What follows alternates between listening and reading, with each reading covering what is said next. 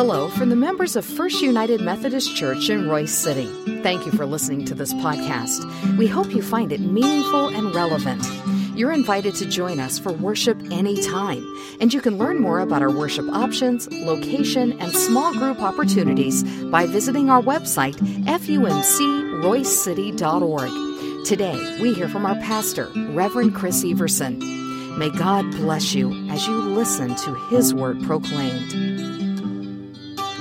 Wow, what a week. I hope that you've all been able to stay safe and secure and not been able to get out much, but that's a good thing for right now. And I just wanted to keep reminding you those reminders that we are getting from the CDC and everything, to continue to wash your hands, try to stay as much as you can just home. And like I said, if you need anything delivered to you, please feel free to ask one of us, ask the church, and we have people who are willing to get out and run and do things. Just a reminder of washing our hands. You know, I've said before, a good friend of mine, Andy Roberts, is one who got me hooked onto this, but, you know, to say the Lord's Prayer while you wash your hands. It takes about 20 seconds for you to do that. Also takes about 20 seconds if you remember the doxology, to sing the doxology while you wash your hands, just to make it a part of your spiritual practice during this season of Lent, the season of separation. You know, it's kind of funny in a way that this has happened during the season of Lent. The season of Lent is a time of reflection where we look at our own humanity and we understand that we need a Savior. And that Savior that we know of is Christ our Lord. And I've been waffling back and forth whether or not just to really continue in the Good and Beautiful Life series. And I just felt like it just wasn't, it wasn't really applicable for where we are right now. You know, those words are always applicable to us, but, you know, when we are here together online and we're in separate homes, it's hard to really think about how to put those things in practice. I think this week was supposed to be to bless those who curse you. And while that's always a good lesson for us to have, and I invite you to read the Sermon on the Mount in Matthew 5 through 7, but I was thinking, you know, what words could we bring today that could help us as we deal with this new world that we're in? And I was flipping through what's called the lectionary. And if you're not familiar with that, it's a group of scriptures that's set together to where you can read through the entire Bible in a period of about 3 years. And those lessons are laid out for us on Sundays. And today's scripture, all 3 of them were from, or 4 of them were from the lectionary. And I thought it was very apropos, if you will, that this Sunday, the first official Sunday that we are separated together, that the 23rd Psalm is a part of the lectionary. And that really stuck out to me while I was preparing for this morning. You know, there's a theologian that I love to read by the name of Dallas Willard, and he once said that when you pray the 23rd Psalm, you'll find that someone is there waiting for you to greet you and guide you. You know, in this time of uncertainty, those words bring me comfort. To know that when I take the opportunity to look and read through the 23rd Psalm, I know that someone is there waiting for me to greet me and to guide me. You know, I can think of times in my life where the 23rd Psalm spoke to me, and I knew that God was there in the midst of my situation.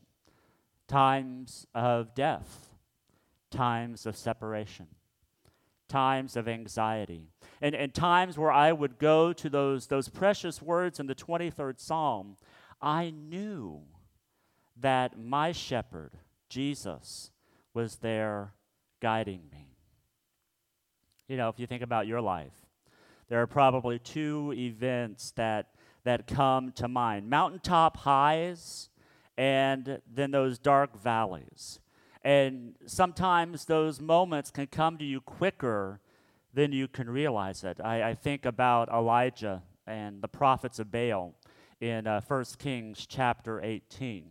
The story starts out with Elijah being challenged by Jezebel, and they gather the prophets of Baal together, and they gather Elijah together for this big battle on whose God will listen and whose God would answer. And the prophets of Baal, they try their best, and they fail over and over again to have their offering honored by their God.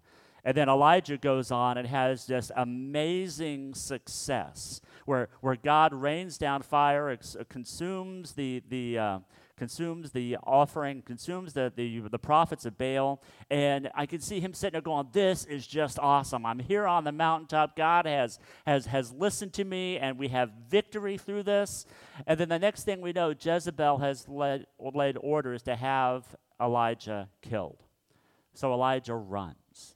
And he takes off. And he comes into, from this big, high mountaintop moment, into a valley where he doesn't know where to go. And then as soon as he gets into this valley and he's being led through the wilderness again, he ends up on God's mountain, Mount Horeb, where he has the opportunity to see God again. A mountaintop, followed by a valley, and then another mountaintop. You know, my friends, we need to remember that sometimes, or really all the times, the valley is necessary. We must take time to go through the valleys.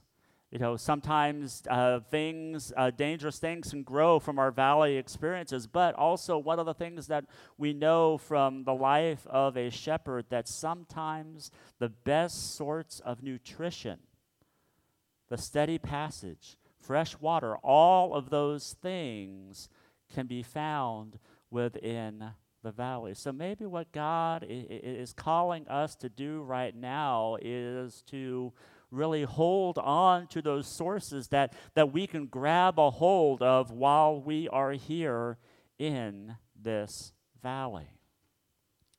You know, sometimes our greatest moments comes in the midst of the greatest trials in our lives. See, that's why this point in our life is something that we need to make sure that we are paying attention. That we're paying attention to what leaders are telling us to do, but we also take time and stop and pay attention to what it is that God may be trying to tell us through this valley time. The passage of the 23rd Psalm reminds us that the shepherd that goes along with the people, they have a rod and a staff. And those two things hold two important aspects for us. They protect and they comfort. The rod was about a 2 to 4 foot piece of wood that the shepherd would use to hit off or to ward off enemies that would try to eat the sheep or try to mangle or kill the sheep. But then I think the rod, the staff is the part that reminds me of how God gives us this comfort and this peace. See, the staff was used for many different ways, whether to help a sheep get unstuck from a bush. But I think this image of the staff really reminds me of what it is that God is doing around us. That when at birth, the shepherd would use the crook of the staff to lift the newborn lamb to the mother so that the shepherd's scent wouldn't get on the new lamb, and the sheep would then reject the young. See, all of these things that we may think are there to harm us or to make us to feel like we're not connected are there for us to remember that our shepherd is there always to guide us and to lead us. And it's always important to remember that Jesus is our shepherd.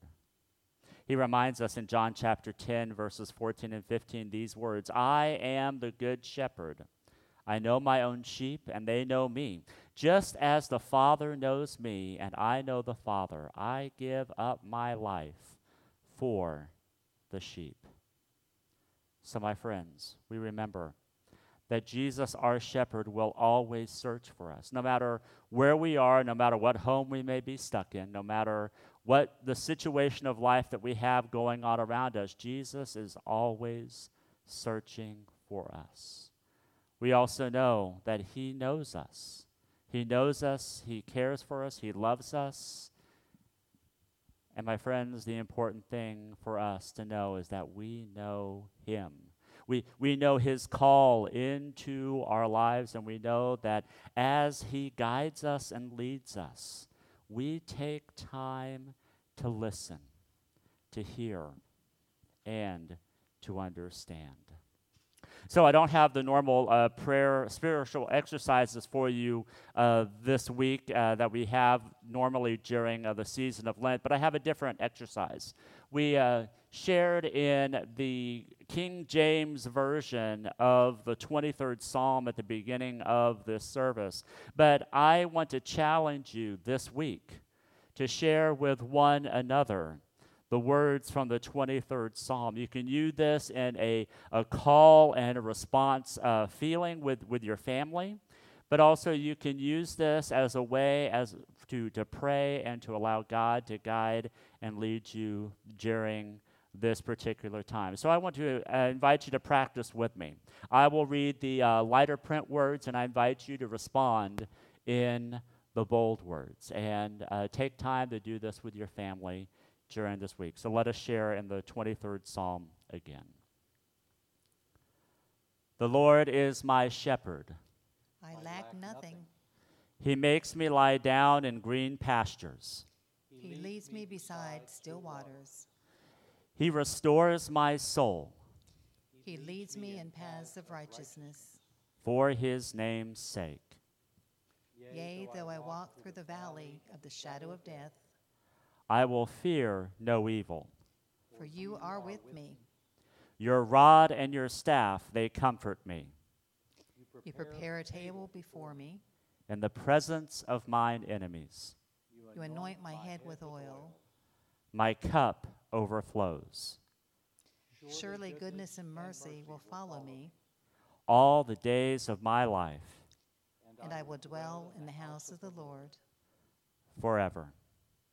Let us pray. Oh God, you give us scripture to remind us of your love for us. You give us these words so that we can take them into our lives and into our hearts. So when we come in moments of uncertainty, moments of disaster, moments of just separatedness, it helps us to know that you are there. So God, we pray that as we continue in this season of separation, that we use those words from the 23rd Psalm to know that you are there in the midst of this valley, in the midst of trial and turbulation, in the midst of knowing that we don't know. So God, bless this time. Help us to draw closer to you. And as best as we can, help us to continue to draw close to one another.